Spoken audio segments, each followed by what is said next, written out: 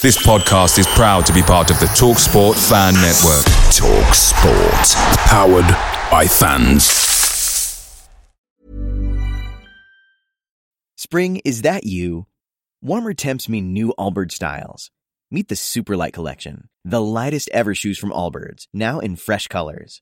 They've designed must-have travel styles for when you need to jet. The lighter-than-air feel and barely-there fit make these shoes some of the most packable styles ever. That means more comfort and less baggage. Take the Superlight Tree Runner on your next adventure. Its cushy, lightweight foam midsole supports every step, and the extra outsole traction gives you the grip to just go for it. The eucalyptus fiber upper adds next-level breathability to keep you going all day. Plus, the Superlight Tree Runner is comfortable and ready to go right out of the box. So, what can you do in a Superlight shoe? What can't you do is the better question. And because they're super packable, the real question is, where are you taking them? Experience how Allbirds redefines comfort. Visit allbirds.com and use code SUPER24 for a free pair of socks with a purchase of $48 or more. That's ALLBIRDS.com, code SUPER24. Hi LS Pod fans, it's JR here. Bert's Babes, Hoddle's Heroes, even DiCanio's Dozens. We've had some iconic lineups in our history at Swindon, just like the legendary menu at McDonald's. Parkin or Austin, sweet curry or barbecue? Why not get a McNuggets share box to enjoy the debates with your mates? And thanks to McDelivery, every drop-off could be a home win. Order now on the McDonald's app and you can also get rewards points too. No one wants to drop points at home, and with tasty rewards to earn, you won't be missing out. Only via app at participating restaurants. 18+. Rewards registration required. Points only on menu items. Delivery fee and terms apply. See mcdonalds.com.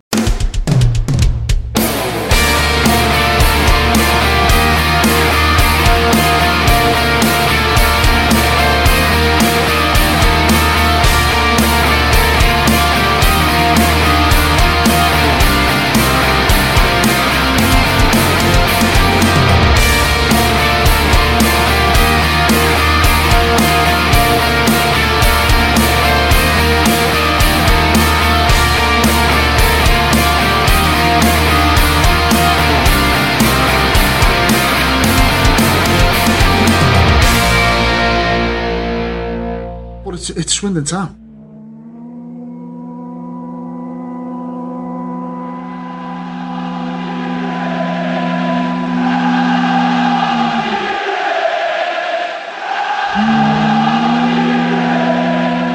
Well, it turns out journalists do have holidays during the football season, so no Joe this week, and therefore no conventional usual episode of The Presser.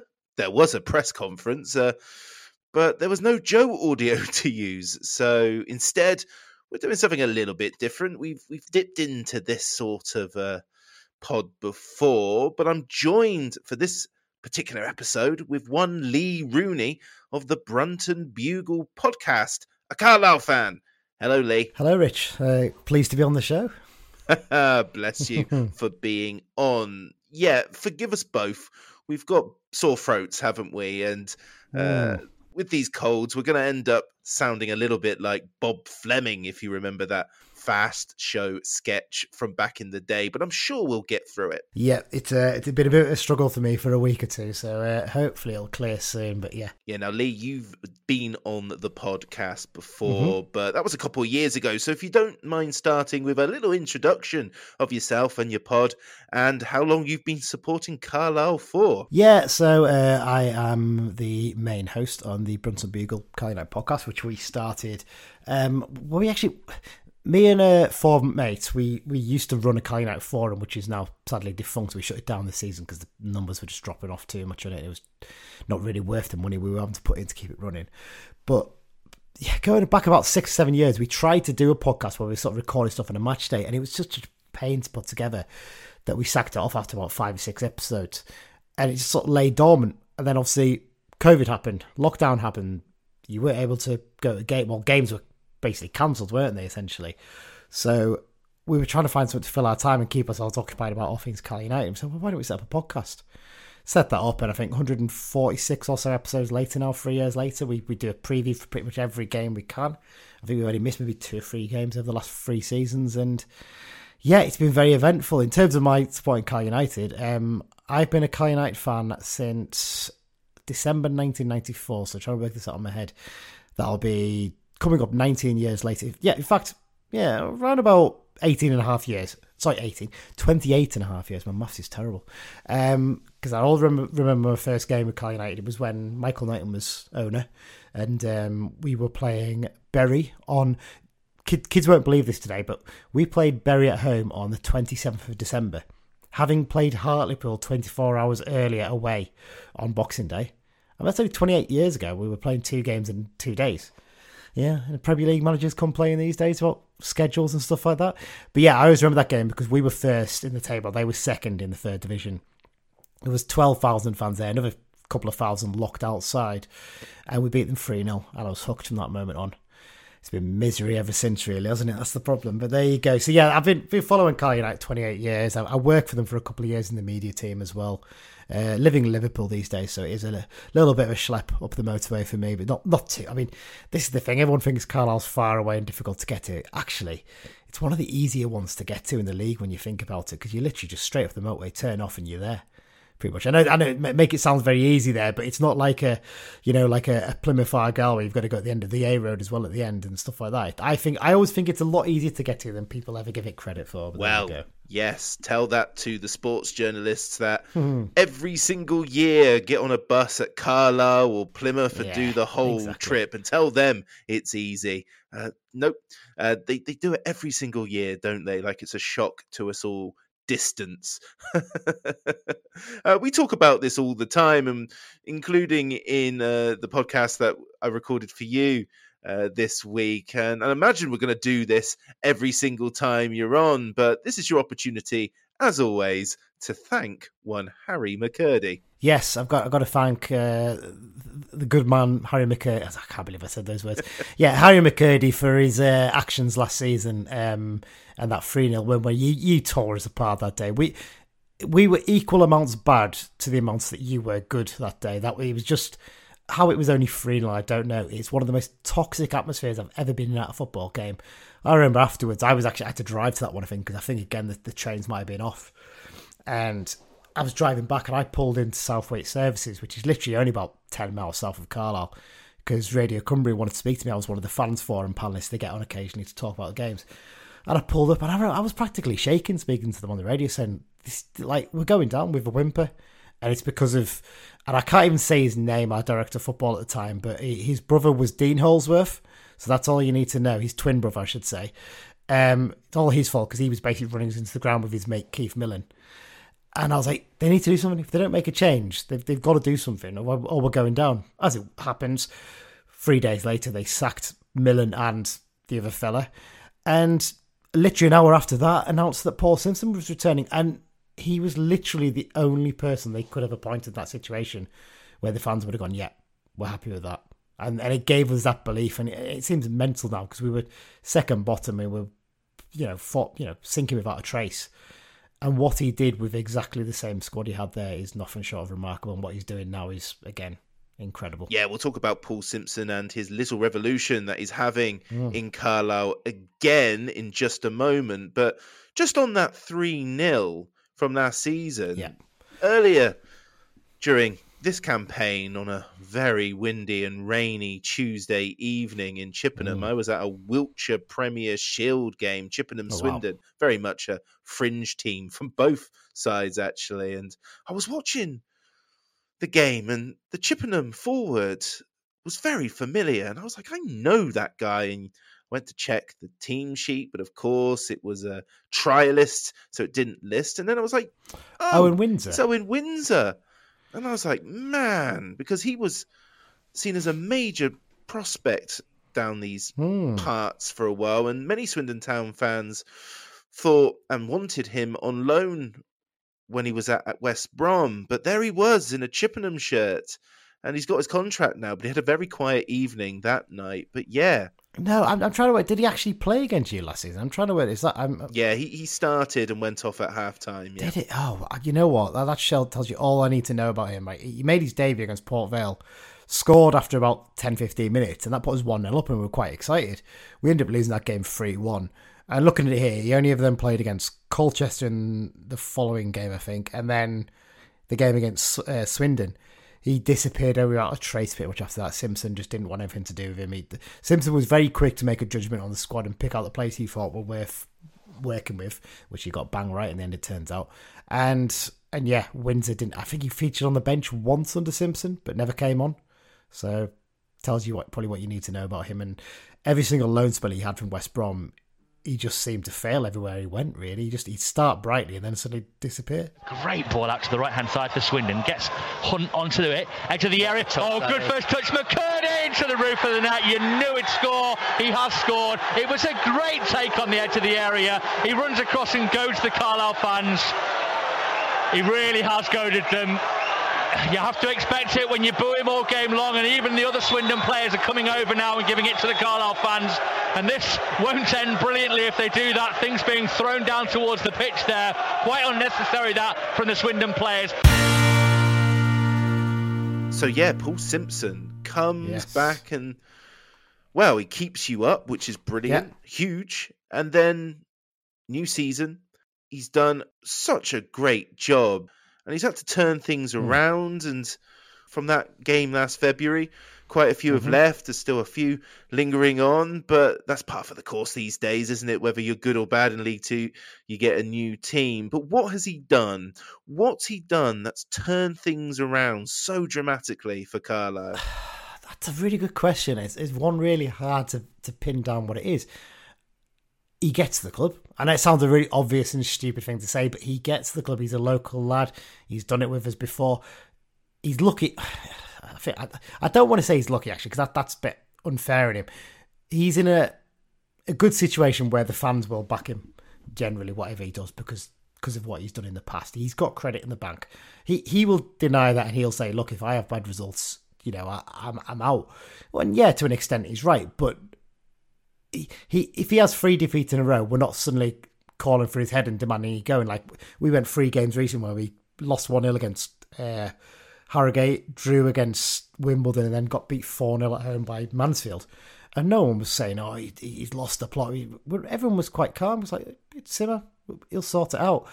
What he's done is put together a good squad of good characters in the squad. That's a real big thing. And he had a big thing for this first time around. You want good people in there, you want winners, but you want people who are a squad that gets on. And you see that the videos that the club put out, all the players seem to be good friends. And I'm sure there are cliques in there, people who hang out with each other a bit closer and stuff, but they all seem to be really happy. I mean, as I mentioned to you when I was having a chat for our pod that, we brought Joe Garner back in and he slotted in seamlessly in January. And he seems happy. He looks delighted when we're scoring goals. He's only scored 1 goal since he come back in his 7 or 8 games. But he's not bothered. He's really buying into the atmosphere, and that's what Simmer's managed to do. He's kept it very simple tactics-wise. He's carried on from what he did last season in terms of 3 at the back, and we're getting compact in midfield. We don't mess about with it at the back. We get rid when we have to. If we can play, we will, but we don't do it just for the sake of it, which you see a lot of teams do at this level because it's seen as the fashionable thing. And the co-commentator on our radio, Chris Lumpton, always says this. He says, I don't get it. Why teams are doing this at this level? Yeah, you can do it occasionally, but why have it as your sole philosophy? Crawley were trying that against us the other week, and we just kept pressing them, and that's the reason why we went in 4-0 at half-time, because they kept doing it. He's kept it very simple in terms of that. He's got good characters in there. He's galvanised the fan base as well. He's really got them behind him, and when he talks, people listen. And interestingly, I spoke to the guys from the DN35 Grimsby podcast the other day, and I asked them a similar question about similar question about Paul Hurst. Is he still the right man? Is he still popular? He's like, yeah, he's popular. And he said, look, the thing I always think about Paul Hurst is when I hear him do a post-match interview, my first thought is he's been to the same game as me. I get it. I really get it. So I was like, yeah, that's a really good point. Paul Simpson, when he talks, we think, yeah, he talks sense. We heard a lot of rot from Chris Beach in his sort of final months. Keith Millen, the nonsense he spoke as well in his few months in charge. Whereas Paul Simpson just keeps it simple. If we play bad, he'll say we play bad. If we play good, he'll say we play good, but he won't go over the top. He won't say it was an best performance I've ever seen. He'll be very calm and collected. But if we've got beat 4-0 by Mansfield the other week, he wasn't over the top in his analysis. He wasn't saying this is a disaster, they're a disgrace, whatever. He was just like, we didn't do things right today, but we'll work on it in training. We'll get ourselves back and we'll be all right. And as it was, we were. We got a result in the next game, and now we've gone 3 wins in a row since then. So what's he got right? It's just everything pretty much in a weird way, but he's there's a feeling that he wants to be here long term as well. He signed a 3-year contract, which was a big thing as well, because I can't remember the last manager we had on a 3-year deal. And because of that, there's a lot of long term planning in there, and I think players buy into that as well, thinking, right, he's going to be here the long term.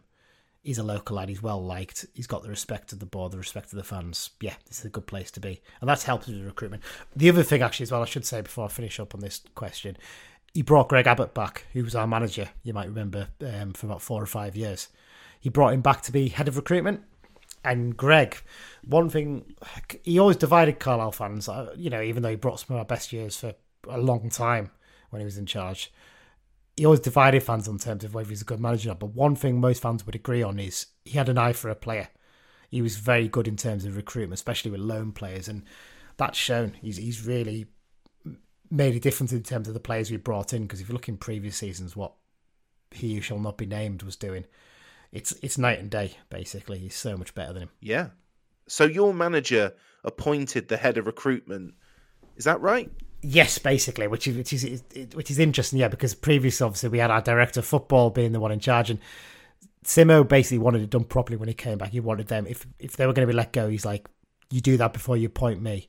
He claims he never demanded that Holdsworth be sacked. I've said his name there. I managed to avoid it all thing. But he claimed I never asked for him to be sacked or whatever. But there's a kind of feeling like he was told, look, if I'm coming in, I want to be the one in charge. I want it to be as a manager, not head coach.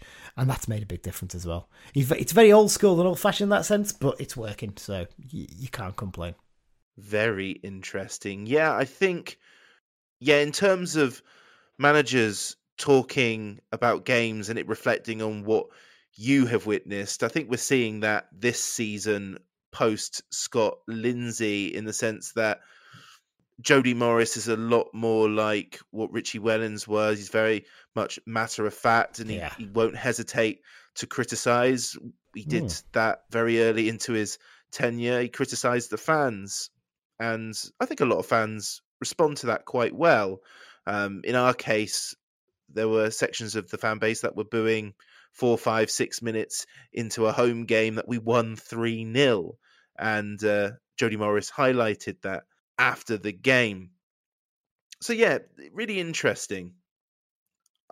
It's a bit cliched, I suppose, but I'm looking at the Carlisle squad, and, when people say successful football teams are built on a good spine, in many ways I think you've got that, because you've got Tomasz Holy in goal, and he's decent. I think he's kept 14 clean sheets this season. Then you've got Paul Huntington as a been there, done that. You've got Owen Moxon, and we're big fans of his on this podcast. And then you've got Joel Garner or Christian Dennis up front, who himself has scored lots of goals. I can't believe we have to talk about Joe Garner and Paul Huntington on this podcast. Both played for Preston on that bleak summer's day in 2015 when we lost 4-0 to Preston at Wembley. Garner, I think, played the whole game, and Huntington actually scored a goal. Oh, I'm going to get flashbacks on Saturday, no doubt. But yeah, good players. Is it a bit too simplistic, or have you got stars across the board, or is that spine very much a key component of your success? No, the spine point's a really good one. It does really help. You have got that. I mean, Tomasz is one who's divided fans. A lot of fans a few weeks ago were calling for him to be dropped, and Mick Kelly, our backup keeper, be brought in, despite the fact that Mick's only really played in the Peter Trophy. He's not played in any league or cup games at all. So I think sometimes fans look at him and think he's 6'9", he should claim every single cross. It's not as simple as that. It never is as simple as that. If you can put a decent cross in, no matter what height, it can be tough for a keeper to come for if it's put with pace. The amount of teams who come down and just loft balls into the box, and he's like, thank you very much, I'll claim that, is astonishing. And his kicking probably could do a bit of work, but he definitely has given us this sort of a base to work from at the back. Huntington is actually a local lad. He's from Carlisle originally. He's basically coming back to finish his career with us, essentially. Just a few weeks ago, triggered another year on his contract. Apparently, if he makes another certain number of appearances next season, he'll trigger another year on top of that as well. So the feeling is, if he keeps playing as he is, I mean, the one thing about Hunting that you'd think is he probably should have got a League One club in the summer because he's still that good at quality. If we go up to League One, it's not like we're thinking, right, he's not up to it anymore, his legs aren't up to it, we'll have to let him go. He could still do a League One level, definitely. He's got that unbelievable ability, like a ball comes over the top, that a good defender always has, of being able to just give the attacker in front of him that little nudge. Not enough that you're going to get done for a free kick, but give them that little nudge and make sure you win that. He dominates in terms of aerial chances. It's interesting because he might miss this weekend's game. He came off in the second half against, who did we play the weekend? I can't even remember who it was now. It was Colchester. No. Grimsby, sorry. Yes, that's it. We played Colchester the week. He came off in the second half of that game with a sort of slight groin injury. I think he told the bench he was starting to feel it, hence why he came off. So whether he plays or not, I don't know. But him against Austin's going to be a real fascinating contest, I think, because they are two wily old operators now, aren't they? So how they'll get on, I don't know. But the thing is, you've got players who can drop into there if he's injured as well. Corey Whelan's had a great season for us in terms of coming in and doing a job when he has to. And a lot of our fans, including us on the pod, probably would have just let him go last summer or, give him a chance to leave. He was under contract, but, that's an interesting one. I'll talk about Owen Moxon in a minute on his own because I could talk for hours about how good he's been for us. But yeah, up front, I mean, we've been leaving the top scorer of League Two on the bench for the last 3 or 4 games because Joe Garner's made such a difference as a talisman. He will, for a lad who's 5'11", maybe just about 6 foot, he wins so much in the air. He's so good at timing his things. He likes to leave a sly elbow in and stuff like that. Watch out for that. He's pretty much maimed someone in every single home game we played since he come back in some way or other. But yeah, he really loves playing for the club as well. He seems to be really buzzing about it. He turned down a very good offer from a club in India to come back to us, and that was only a short-term deal in India, so he could have come back and got another deal somewhere else here anyway. And I do understand that Bradford made him an offer as well that was very good, but he would have rather have come back to Carlisle basically to have a chance to actually win promotion this time because he missed out last time, sadly. He got an injury towards the end of his last permanent season with us. So yeah, that's a good spine in terms of that. Owen Moxon midfield, I've got to talk about him for a bit because bear in mind we signed him from Annan Athletic in the summer. He was working as a UPS driver until June, July, when he obviously came to us. To then basically be arguably the best player in League Two this season. I mean, based on WhoScored.com stats, he is, I think, just in front of Carl Piagiani at Stevenage. And he's been so good in games. If he gets a grip of the game on Saturday, you probably haven't got much hope because he'll dictate it. He'll move the play. He loves little Cruyff turns on the ball and little the Maradona pirouette on the ball. He did one against Rochdale where he sent don't know if you remember Diagoraga, who used to be at Brentford a few years back. Oh, did he? Oh, yeah. He sent him for a hot dog. Basically, he left him for dead by doing that. He's been brilliant. Like for a player to come in and be that impressed, we were amazed that no clubs came in January. Maybe they didn't. We just knocked them back. But he'll be gone in the summer, and we all accept that. Even if we go up, he's probably going to be at a championship club next season. At the very least, he's that good. So him, yeah, that spine's really helped. But there's other players around him. Callum Guy, he's having probably his best season for us as well. And he was captain last season. Had the captaincy taken off him in the summer, it's actually had such a positive effect on him. He feels like a weight was taken off his shoulders. It really has made a difference in terms of how he plays. Let me try to think of this. I mean, Jack Armour, he's played pretty much every single minute of this season. I think he's only missed 2 minutes in total. He's only 21, playing left wing back, and he's been amazing how good he's been. I don't want to keep going through the squad and mention every single player, but I will give a special mention to John Mellish, though, who might be the world's first box-to-box defender. He plays on the left side of the back three, of the centre-backs. When I say he plays on the left side of the back three centre-backs, he'll play where he wants, basically. He steps up into midfield, he wins the ball, he charges down the left flank. I remember a few years ago, everyone banged on about Chris Wilder's overlapping centre-backs for Sheffield United. Well, he basically does that, but he's mid-20s, he's quite pacey, he's big, strong, full of energy. He's even worked on refining his passing and his control and things like that, because that's one issue he had previously. He wasn't particularly... He's control, he'd let the ball get away from him and things like that, but he's improved so much under Simone. There's a strong argument he's probably our player of the season.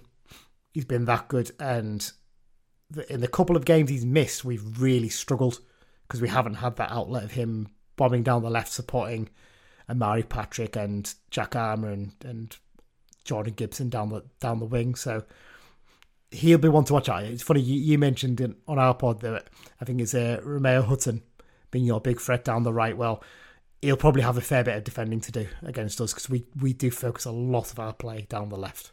Yeah, well, we hope Hutton gets a little bit of joy because when he gets freedom, we score goals, because if he's able to cross the ball, he'll get it into the box and we'll get chances, and not many others do that. But some teams do double up on him and it's impossible. And then we can look a little bit lost. So we are expecting the same on that front. Are you expecting many team changes from the wins against Crawley or Grimsby, or do you think it'll be very much the same? I suspect we might see a change from the Grimsby one. So Joel Senior missed out starting that game. He scored his first goal for us after 12 months out with an ACL. He literally signed for us last January, played 4 games and then tore his ACL at Salford. If you've ever been to Salford, what a disgrace that pitch is, how that's allowed in the league. Well, we had 3 players pull up in the first half in that game last February.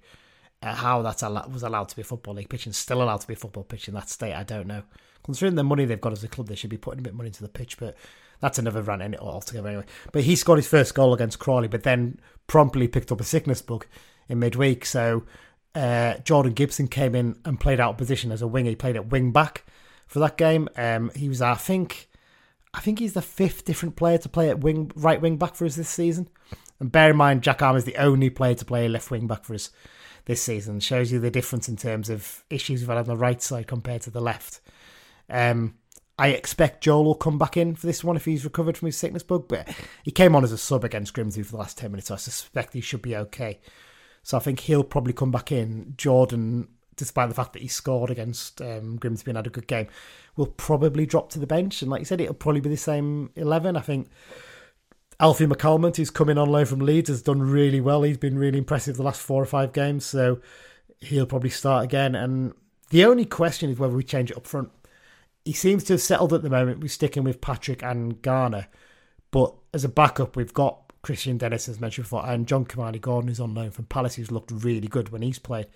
So we're in a bit of an enviable position there in that we've got basically 2 first-choice strike forces that we can alternate when we need to. So other than that, yeah, I would expect the only change you'll see is Gibson dropping out first senior, as long as there's been no other injuries picked up during the week. But yeah, that's what I expect to be the change. When I saw the young player Gordon, I was like, where have I heard this name before? And then I remembered that he scored 2 goals against us for Crystal Palace under 21s in the Papa John's trophy early in the season. And I was like, oh, I remember him. Oh, that wasn't a good evening. Not that I was there, but I watched it on iFollow, and it was. But you have to be feeling confident going into this game. I'm not having you coming on here and just going, well, what will be, and we'll be happy with the draw. You're kicking on. You're looking for promotion. You're one of the few teams in recent weeks with better form than Swindon. You've won all 3 of your last 3 games, whereas Swindon have won 2 and drawn 1. Although it must be said that Crawley were one of those teams. So, I wish we could play Crawley roundabout now. I really do. What are your expectations for the weekend? I'm on the fence with this one.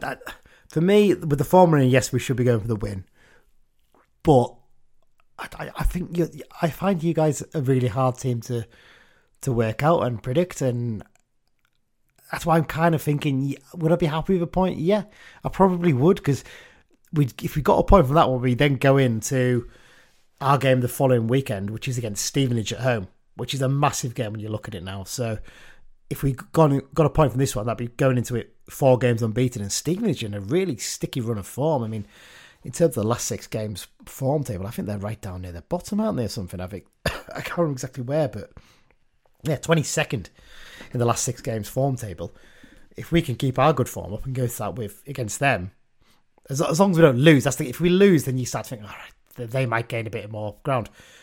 Would I take a point? I think I probably would take a point at the moment, but it depends. If the Carlisle United that played against Crawley turns up, then yeah, I think we can get the win.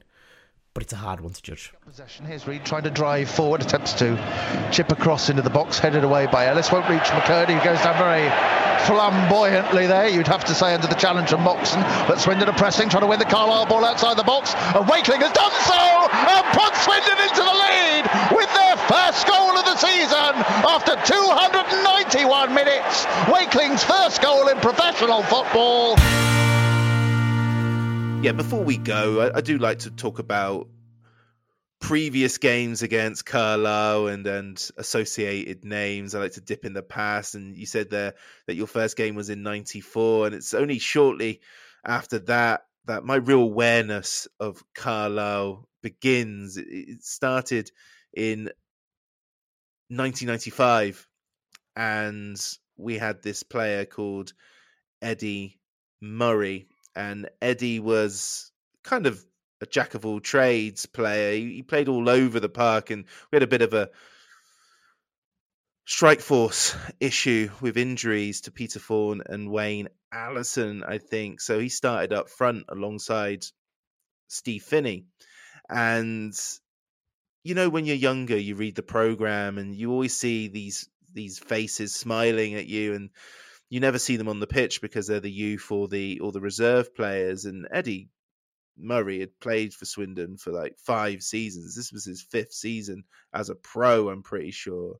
And he played up front, and he scored an absolute screamer. His only goal for Swindon away at Carlisle.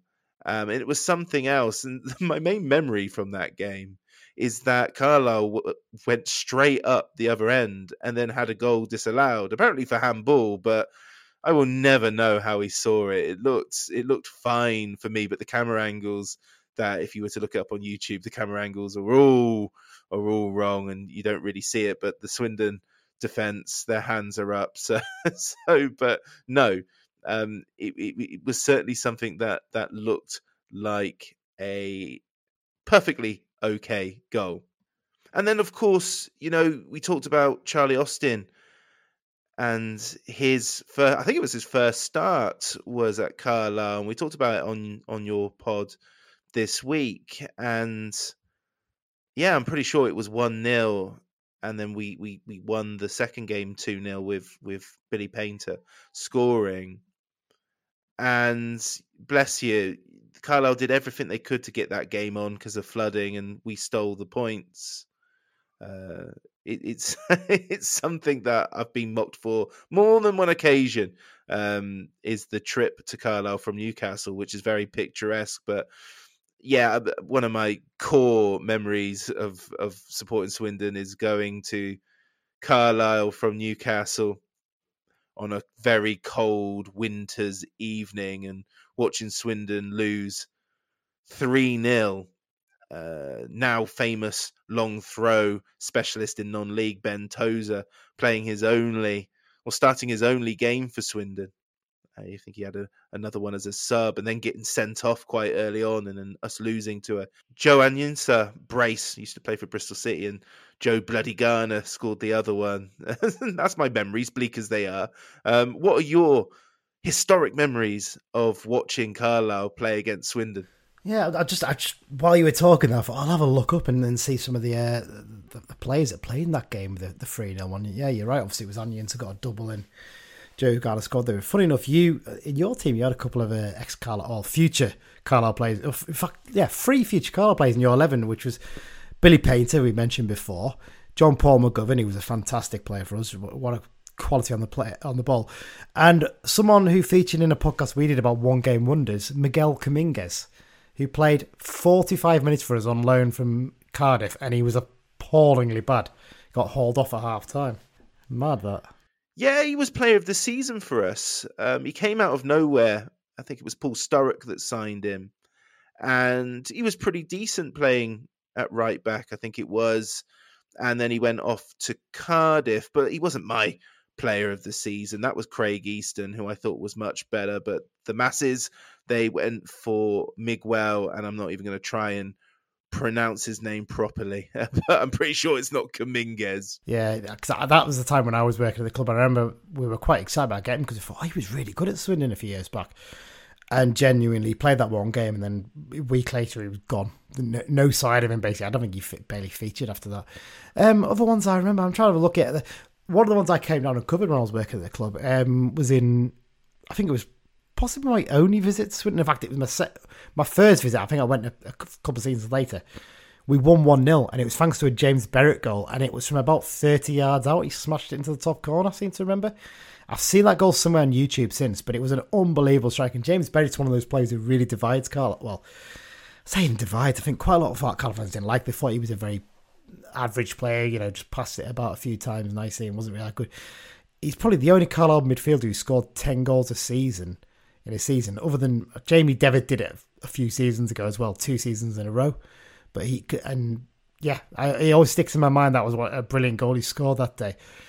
Beyond that, it's weird because you guys have generally been quite a bit ahead of us in my times following Carlisle from memory. And the seasons round about the 95, 96, I didn't really go to many of the games in the season after. So it's weird. I don't sort of recall a lot of those ones. So the 3-0 one definitely stands out. In fact, I'm looking here. We've only won about 6 of the last 20 or something like that. We don't. I think I'm looking at the other ones I maybe went to. I'm trying to work out based on where I've been living and stuff like that. I think I might have gone possibly to the 3-1 defeat in November 2013. That seems to ring a bell.